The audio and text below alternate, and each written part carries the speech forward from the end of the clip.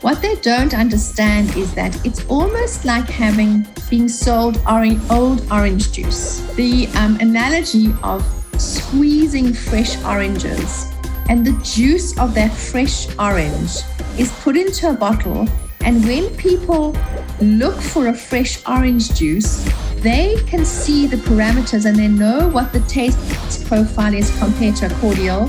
They know what the price difference will be between that product and a cordial, and they'll know that they'll choose that product and pay for that product because a fresh orange juice is a lot healthier than an orange flavored juice.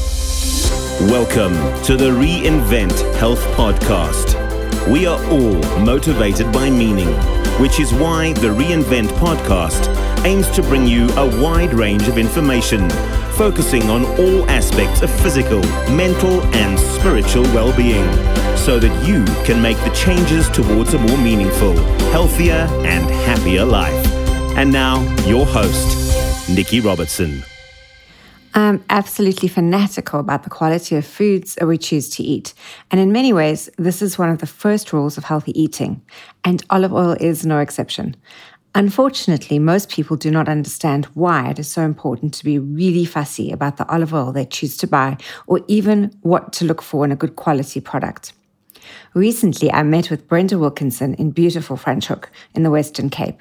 We spent some time chatting about her olive farm, Rio Lago, and what you as the consumer need to look for when purchasing a great olive oil. Good quality virgin olive oil is high in protective polyphenols, otherwise known as antioxidants. It's known to be protective against heart disease, dyslipidemia, and dementia.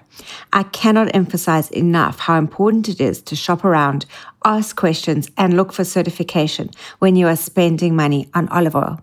All of the notes and links we spoke about in the show are in the show notes. Enjoy.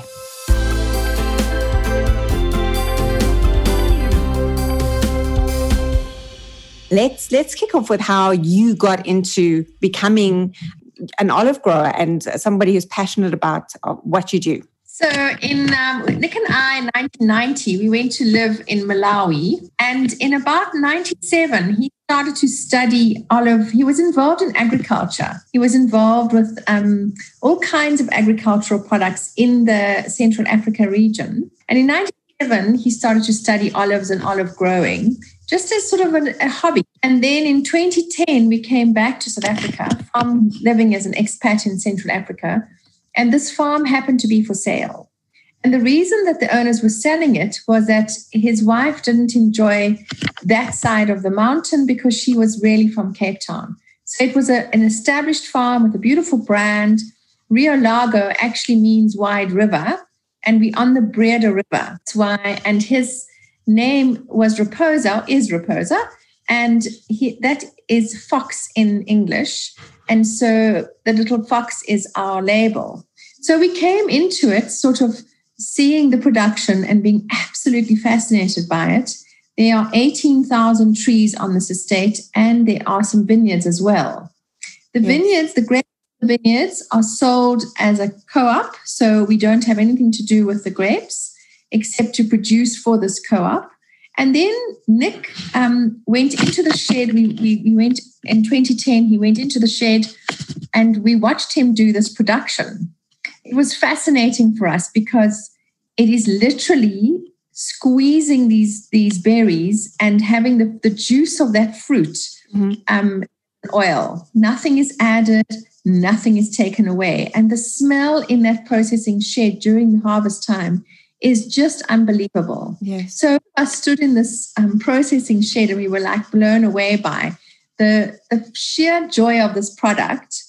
And we thought, well, it would be a lovely project to take on. So in August of that year, Nick had finally produced the final olive production for that year.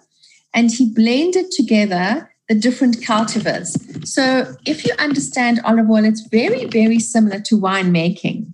That you pick this fresh product, this berry, you take it through a processing, which is literally crushing the entire product, skin and pip, and you put it through a malaxer, which is almost, I say, like a KitchenAid, And then the final process is separating the paste from the oil that is produced by this kneading and mixing. And then the filtration of that to take away little bits, because the consumer likes an oil not to have fresh bits in it. Sure. And so the process is really quite simple. And we have 4 different cultivars of olive grown on the estate.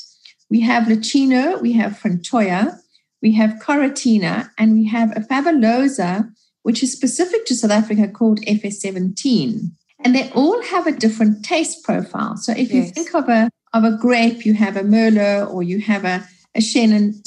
And they have a different profile when in bottle. So the same happens with olive production, with olive oil production. And Nick blended these different flavor profiles together, and we took it to an award ceremony held by the SA Olive Association in 2010, and we got a double gold award. And what that did was nothing for the consumer, but it was very, very important for us as producers to know that we had produced one of the most outstanding oils in the country for that year. Yes. And it gave Nick sort of a pat on the back, good job. And he then became much more passionate about doing that again. So we then took it on a little bit more seriously, and we got an Italian designer to design a top high-end production facility specifically for us on our estate, designed for these Italian-style olives. Right. So we have Italian-style cultivars that were brought into the country years ago by a gentleman called Giulio Bertrand. And he developed a nursery, and most of the South African variants come out of these first established nurseries that came out of Italy. So you'll have many olive oils where Italian style is very much part of the forefront of the taste profile. And the Greek style olive is made from a different cultivar of olive, and so the taste profile will be different as well. And generally speaking, we have more of Italian style profiles in South Africa. And so we put in this beautiful processing shed, and the following year, Nick had these machines humming, and we produced this beautiful olive oil and got a double gold award once again. It's no longer given a double gold award, but we have been one of South Africa's top award winners since that first production. And I think that is important for the producer and for the consumer to understand consistency of quality. Yes. So if you're getting awards consistently, then it gives the consumer faith that every year they're going to have a great product, which we are very proud of. So that is, and then what was really interesting, Nikki, is that this beautiful oil was produced. And in November, I said to Nick, why isn't everybody not rushing to the gate and saying, I really want this olive oil. I hear that it's award-winning and it's beautiful. Yeah. And he said, Brenda, nobody knows. And so I had been teaching for many, many years, and I had done different sort of entrepreneurial ventures during my time in Central Africa. And he asked me to take on the marketing of this product, although he never mentioned the word marketing, and it was never given as a job description. It was, why don't you go out there and talk to chefs and talk to people and tell them about our olive oil. Yes. And so it was called Little Red Riding Hood, because I went out with this little basket and my olive oil, and I'd go from restaurant to restaurant and chef to chef and talk to them and explain it to them. And for most of them, it was almost like I was trying to criticize them because they know about olive oil, and my coming in to visit them and telling them was almost like, I'm just trying to show you that you don't know. Oh my goodness. That's ridiculous. So it was a difficult journey. Sure. Yes. It was interesting for me how little, and I say this with due respect, how little the chefs knew, and anybody involved in hospitality actually. Yes. And going to retailers even more so. How little she knew about quality products, what is entailed in the production of a good olive oil, and in fact, of any olive oil. So there was my journey. I started off doing that, and one of the restaurant owners turned around Carl, and he said to me, Brenda, you need a distributor. You cannot take this on your own. And then he introduced me to a top distributor in Johannesburg. They took on a role where they distributed on my behalf, believing in the product. Yes. And that was also a completely new journey for us because we'd never been involved with anything like that before. So it was all by default, all by just a passion, I think, to get it out there and to share it with people, because what was the point of producing this fabulous product and having it in tanks on our farm for no one to enjoy? So that was where it all started. I think all great products start in the backyard, and they start small, and everything starts in the garage, and it starts with passion. So well done for having the perseverance to compete. I mean, it's really difficult out there when you've got competing brands and you've got big brands that frankly dilute their products. And the consumer, what I find in this country, because we are not a Mediterranean country, we're not people who've been brought up quality olive oil, for example. People don't know the difference between a good product and a bad product. And yes, we can see the label, a stamp or an award on a bottle, but let's get into how the consumer can recognize whether or not the product they are consuming is what it says. If it's very often we find in restaurants that olive oil is really just diluted with canola oil and it's not stated on the label. It's not stated on the menu. And this is a problem because there are massive health benefits to be gleaned from pure, good quality olive oil, and definitely not from canola oil or products that have been blended or even left out, exposed to UV light and have become rancid. So what are the tips that you would tell somebody who really wants to know how to buy a quality product? What would you tell them to look out for? So I would love to be a private shopper, and take people by the hand and actually go through those oils on shelf and actually explain just how difficult it is to choose a product that is easily available now on shelf in a retail store. So the problem with us that we face is that there are over 76 really, really good producers in South Africa. And the problem with these wonderful people is they have got fabulous facilities. They've got a program where they are attending to every tree in that grove, and they have got most of them trying to be to be more biodynamic than ever. They create this amazing olive oil, but these are farmers and producers, and they just stop at the gate because they don't know how to take it to market. And the retailers and those involved in hospitality have been, spoiled is the wrong word here, but have been given the option of an olive oil, which is stated with 2 words on it saying olive oil, which is what people are looking for as opposed to a sunflower or a canola or any other oil. For them, they are believing what they see on a label. What they don't understand is that it's almost like being sold old orange juice. The analogy of squeezing fresh oranges, and the juice of that fresh orange is put into a bottle. And when people look for a fresh orange juice, they can see the parameters and they know what the taste profile is compared to a cordial. They know what the price difference will be between that product and a cordial, and they'll know that they'll choose that product and pay for that product because a fresh orange juice is a lot healthier than an orange flavored juice.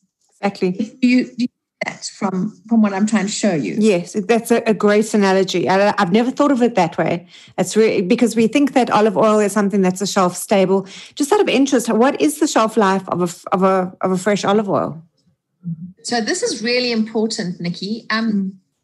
We get from the International Olive Council, which is held in Europe, 2 years from date of picking that olive. Now, very, very, very seldom will you find a date of harvest on any imported olive oil. Yes, that's right. So what we have from the SA Olive Association, which is an incredible program and which really has not had enough clout in the industry is that we have a sticker which is put onto every South African olive oil, which clearly states the year of harvest. With this sticker on, have also gone through a chemical analysis that it is an extra virgin olive oil. Now, an extra virgin olive oil is tested for free fatty acids. And those free fatty acids should be below 0.8%. And that would give you the parameters of stating that this was an extra virgin olive oil, no doubt. It's very easy to be tested. And then the other thing is that they go through a taste test through a panel of 8 to 9 tasters. They are qualified tasters. They've been put through a program where they know what a good oil should taste like, as opposed to a rancid or defective oil. Right. So you can produce a fabulous olive oil. You can make a beautiful orange juice and put it into a dirty bottle, which would change the profile of it and make it a defective olive oil or a defective juice. Yeah. You can also leave that orange juice in the sun or that olive oil in the sun, and it can become defective due to that. So there's many parameters that once this olive oil has been produced, needs to be continued in the supply chain into the consumer's kitchen. Right. Before it be considered valuable to you for your health. Yes. And that is something we need to understand. They're producers and there's big producers. And this is true for almost all markets. And it comes down to cost and distribution and how much can we get out there at the lowest possible cost to the wholesaler. So let's chat about storage of olive oil. And this is something that, I mean, if you can get your hands on, which you can, and we'll put links at the end of the show where you can get the Rio Lago olive oil from, is how do you store it and use it when you get home? What do you do? It's not something you just put on the windowsill in a glass bottle and hope for the best. Okay, so generally the 2 rules, or there's actually 3 rules: no air, no light, and no heat. So you would keep the container closed, you would have it in a dark container, and you would not put it in the sun or near a sunny open window. Yes. This takes me back to restaurants who don't understand that they're putting a fresh orange juice onto the table in the sun in an open bottle. It's not going to be flavorsome for very long. Yes. And normally put them in clear bottles or pretty bottles, and they put it on the table, sitting outside, beautiful in the sun all day long, and they're hoping that it's going to make the salad that's cost 70 to 80 rand taste any better. Yeah. So that's a tragedy for us, and for them, it's like a byproduct. Sometimes you'll find a restaurant will buy a really beautiful olive oil. They really will be encouraged to buy that. But the way they then put it onto the table and how they add olive oil into a beautiful decanter. So you've got old oil at the bottom of the decanter, and they pour this beautiful, fresh, fabulous olive oil into that. So you can imagine pouring good milk into old milk at the bottom of a jug. You're going to taint that entire decanter. Yes. For them, it's about money, I suppose. Sure. I would use the bottom of that decanter, that leftover oil, in your cooking process in the kitchen, and make sure that it's only refilled when that decanter's right at the end. Sure. But it's about being pretty, and if they don't understand it, that's what happens to it. But you've solved that problem because your containers are absolutely beautiful. They're airtight. Can you explain? It's quite the most remarkable way of solving those problems, the innovative way that you've come up with, being able to store olive oil. Good olive oil. Yes. So many years ago, I was a consumer that had bought olive oil in a 500 ml bottle, and I stored it next to my stove, and I only used it for very, very special occasions. But once we were on the olive estate, clearly I was only using extra virgin olive oil for everything. And suddenly I was using it more and more and embracing it on so many more products than I would ever have embraced any olive oil before. And 500 mils is literally 2 cups. It doesn't go far when you embrace the product. Yes. So I went down to my husband in the shed and I said, you know what? I keep having to come and refill. And remember, we had thousands of liters in tanks. It was very simple for me. But I tried to think of my consumer. How is my consumer going to have to keep going back to a store, choosing amongst all those oils another one like it? So we discussed it, and we're not mad about the tin. It's very personal because the lid is always a little mucky. It always has a little bit of oil around the top. Yes. And there's often a sediment at the bottom of a tin. So we weren't happy with tins, although we did look at it. And then we looked at bigger bottles. They were cumbersome, and we had to think of a consumer where they're cooking and their hands are maybe not clean. They've got oil or something, and it's difficult to manage that big bottle. Yeah. And where do you start? And I had been to visit this gentleman who does bag and box. And our Italian designer who designed Giorgio Mori, he had said to us, you should do bag and box. And I was a little horrified. I was like, yeah. Like box wine. It's like, that isn't that cheap in the box? Yes, it's very like box wine, you know. And so we were like, no, it has a very bad connotation here. But we met up with this company and I said to him, we're going to the Good Food Show in Joburg. I'd love to try a new packaging. Could you do it for me? And he said we could. And within a week, we'd had a beautiful design already on a label, was packed off, and we distributed this in Johannesburg. And it was sold out in a couple of hours. It was incredible how people just took the product. Yeah. And then we were like, okay, this is fun. And that's really what we thought. This is fun. But we didn't realize the value of this twist tap, which has no air allowing into the olive oil. And a year later, Nikki, we were at another Good Food Show selling the same product in those decanters, but they were a year old. So remember, we get 2 years from date of harvest. This was still fresh, considered fresh. It had been stored in a tank because we only bottle on order. So it's still good fresh oil, but Nick had come in that morning into Cape Town with freshly produced oil. So literally out of the machines, into the car, came to Cape Town. We were sharing this with consumers. And Nick, who's a taster, tasted the oil off the decanter, out of the decanter, a year old, and tasted the fresh oil.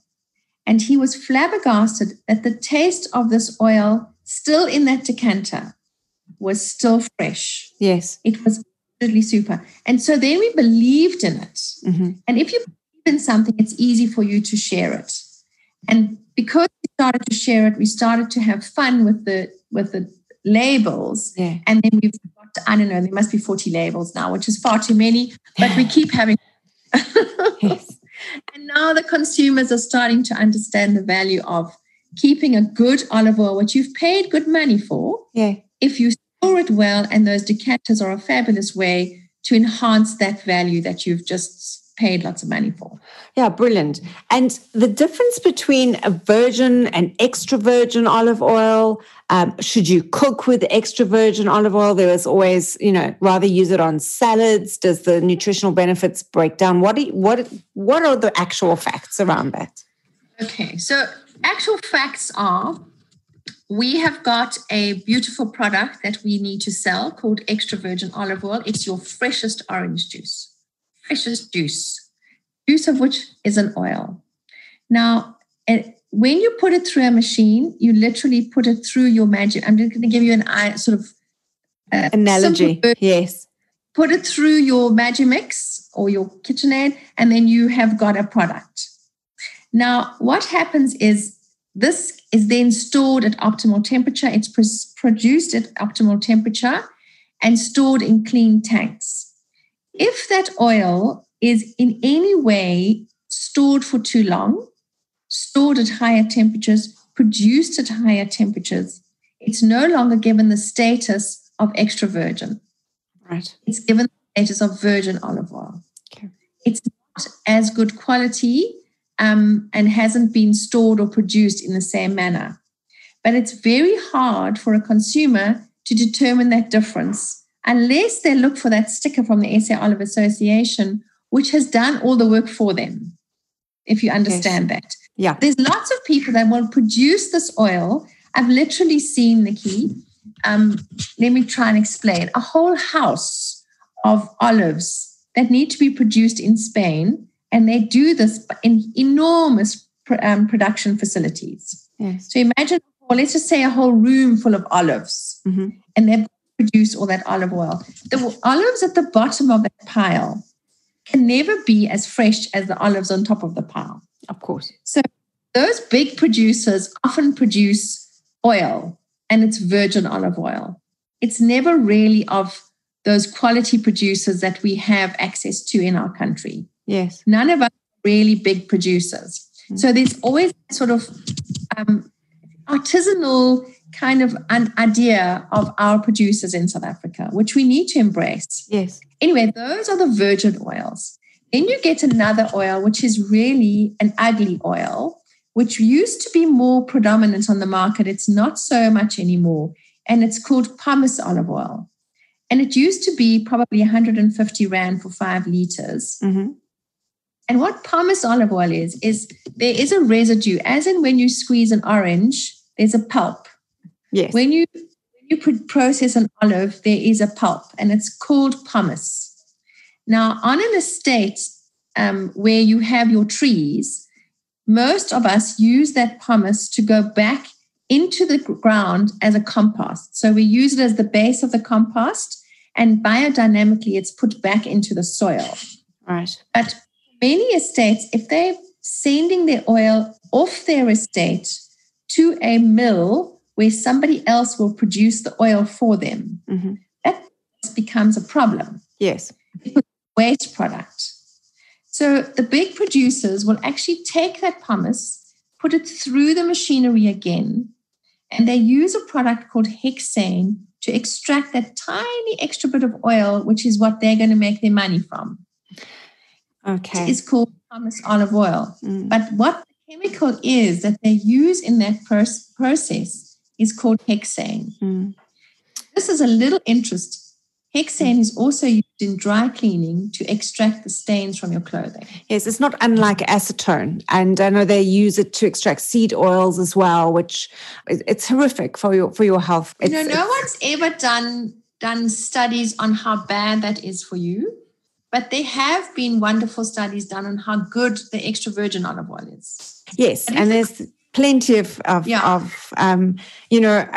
I recommend with my clients who have got, especially familial history of heart disease, is to consume up to a quarter cup a day of extra virgin olive oil. And we see those numbers decline. We see the inflammation go. We see the LDL numbers come down. All sorts of amazing things happen when we consume that extra virgin, high polyphenol, very clean olive oil. And I'm absolutely passionate about it. So I really want people to understand that they're buying medicine when they buy good quality olive oil, not just a culinary experience, but this is insurance for your heart and your brain. Really important. So I love that you've discovered that. Now, there have been studies done. I'm part of Women in Olive Oil, which is a group of women across the globe, and fascinating studies that come through this group that show that they've done some studies on chimpanzees on the role of olive oil in their diets.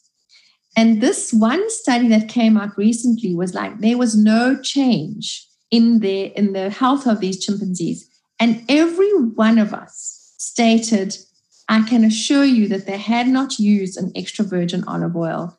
And what I find really shocking is that people say, oh no, they don't like the taste of olive oil, but then you're not really tasting olive oil, are you? You're tasting something that's most likely rancid. Anything that's imported has probably been sitting in the heat on a boat for at least 6 months on the ocean, making its way over here. Plus you are subsidizing its fare and import duties.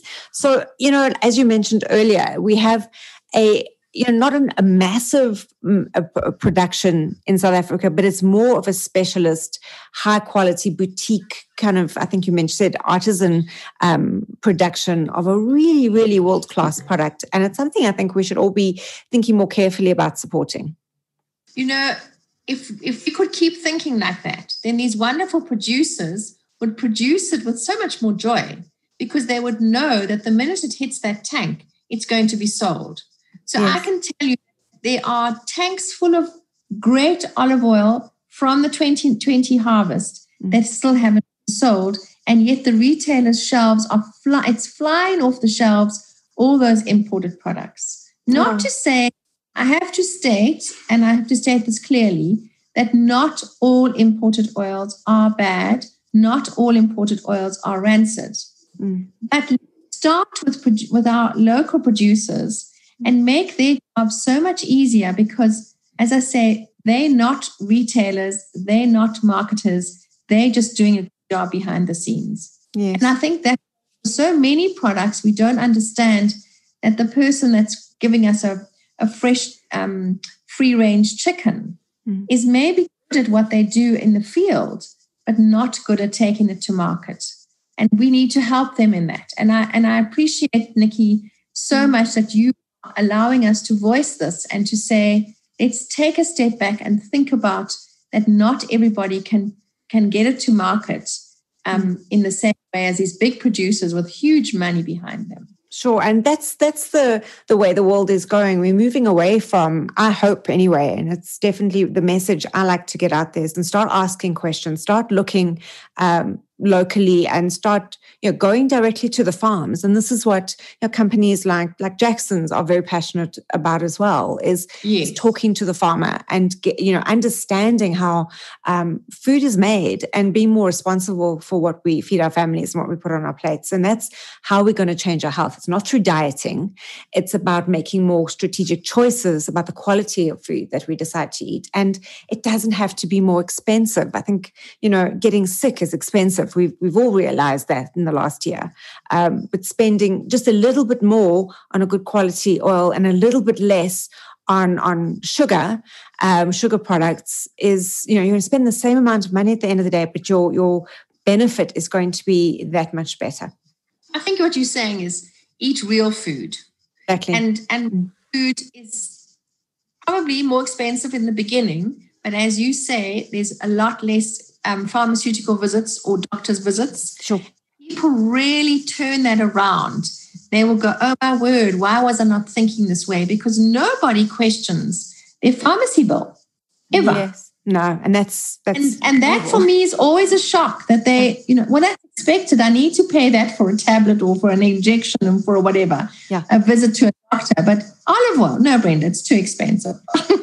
Yeah, and it's a value system, and it's our value system. It's what we think or perception of where we should be spending our money, and that has to change if we're going to solve the obesity crisis and if we're going to, avoid dementia.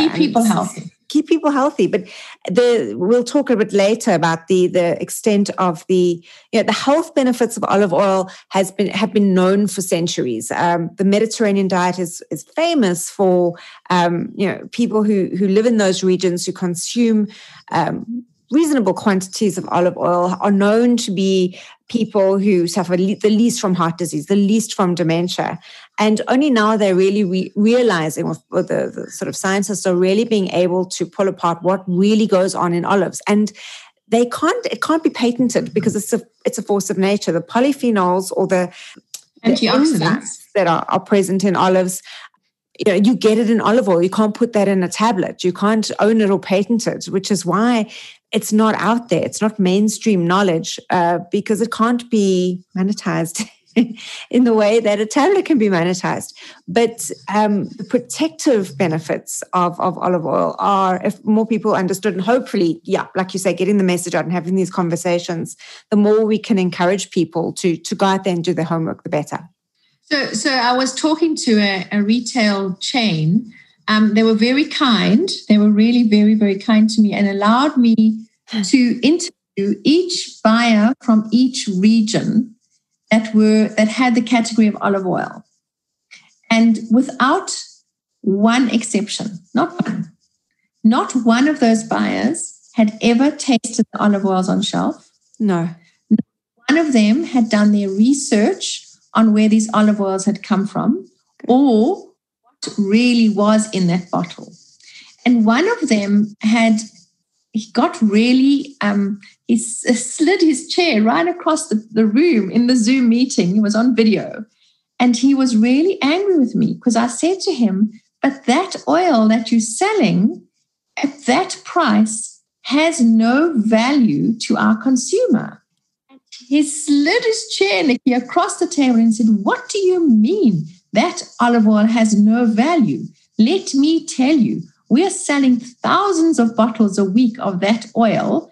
And that is where, listen, my commission comes from. My targets are met through the sales of that particular oil.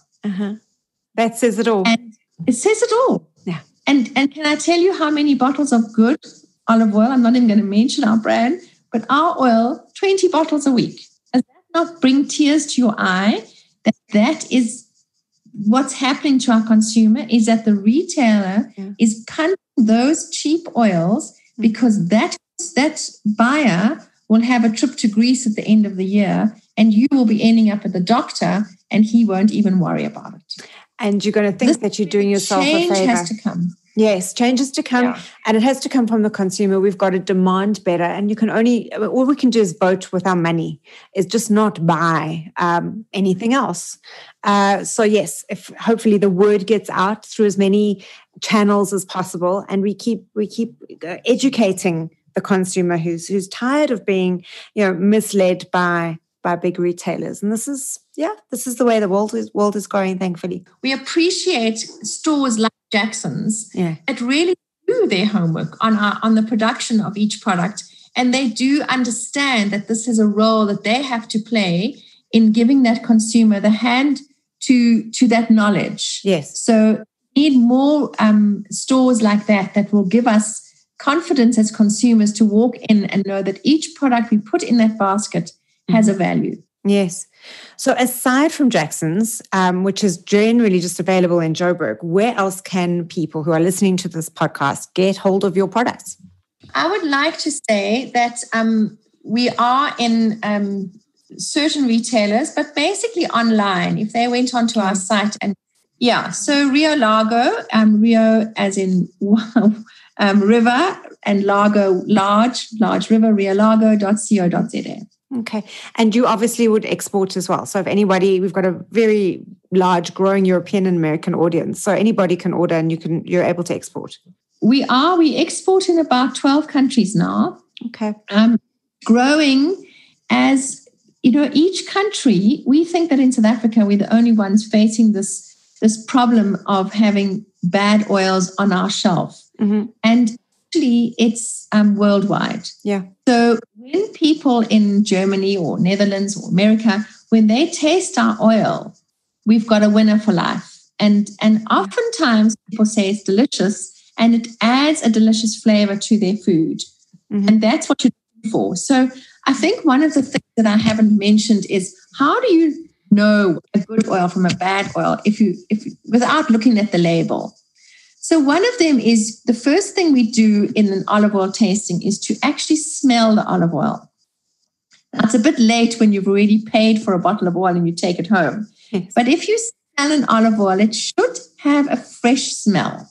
So it should smell of maybe fresh grass or a banana or fresh tomato. Any fresh product smell that you would come as you open that bottle. If it smells of has a diesel chemical element to it, just leave it on that shelf or give it back or do something with it. Use it for furniture polish. It's best that way. But it's really best not ever in your home. And then the other one is taste it. Now, if you taste it, there are very, very different taste profiles. But they should have a peppery taste. It should have an olive is bitter by definition. A fresh olive that you're going to taste. I had to take an olive off a tree. It would turn your mouth inside out. Yes. In bitterness. So it should have some of that taste profile in the taste of that oil. And then a lot of us in the industry mediate that, because sometimes a very pungent oil can overpower your food profile and is not a pleasant oil to take daily. But if you are in a country like Japan, the more pungent, the more peppery an olive oil is, the more polyphenols and the better they have taken it on as a medicinal product. So this is what we need to have that taste profile of a fresh olive taste. Yes. Did I make that clear? I'm not quite sure. I'm not a good description of taste. Oh no, you illustrated it perfectly. So this is fantastic, and this is exactly what we're hoping to get out there is to, no one thinks to smell the olive oil. No one thinks to taste the, swirl it around your mouth and see how it feels in your mouth, and no one thinks if it's really revolting is to take it back to the shop and go, this is rancid, I want my money back, because you will get your money back. And maybe that's the way we're going to start changing things, is by going, something's wrong with your product, I can't accept this, I want my money back. Yes. So yes, we have a right to do that as consumers. And I don't think South African consumers are fussy enough. I'm very, very fussy. I take things back at the drop of a hat if they're not up to scratch. So it's just an inconvenience. Well but I really believe that we should be doing this, because otherwise nothing's going to change. I agree with you. Okay. And I think that when I do tastings at markets and people taste the olive oil and they say, oh, no, it's too peppery. And then I have a rancid olive oil behind me that I put into a bowl and I say, taste this. They go, oh, this is my olive oil. And then I realize that they have been, it's Pavlov's dog, that you've had the same flavor profile thrown at you for years, and you think that that's how olive oil should taste. The other thing that people are always very wary of doing is when I say, why don't you taste the olive oil? It's like, why would I put oil in my mouth? That must be awful. And I sometimes tell them, taste it once, and your mind plays such tricks on you. I'm tasting oil, it can't be nice, it can't be nice. And then I say, have a second taste. Yes. And then, oh, this is delicious. It's like coffee. The first sip of coffee. Yes. So the first sip of wine, the first sip of coffee is always going to blow your head back a little bit. Whiskey is a perfect example. And then the second taste, you're acclimatized and you can really taste the depth of what you are exposing yourself to. Yeah. So when is your next market? When are you going to be doing markets in the Cape? Are you going to be doing them in Joburg? Because I would love to know and to get the word out there so people can come and experience olive oil for what it should be. We markets have been quite quiet, obviously, with the COVID.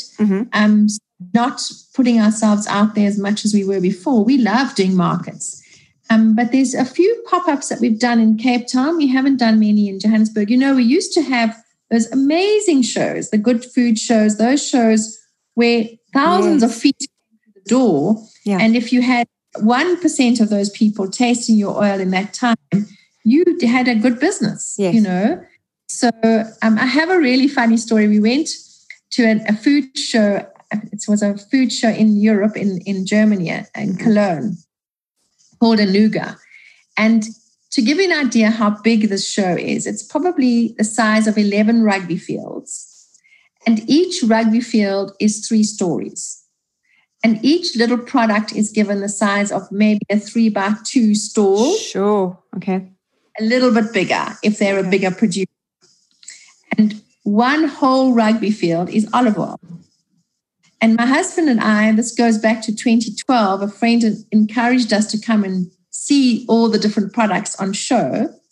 And he walked in and he said, Brenda, would we have done this if we'd known how many other competitors there are in this business?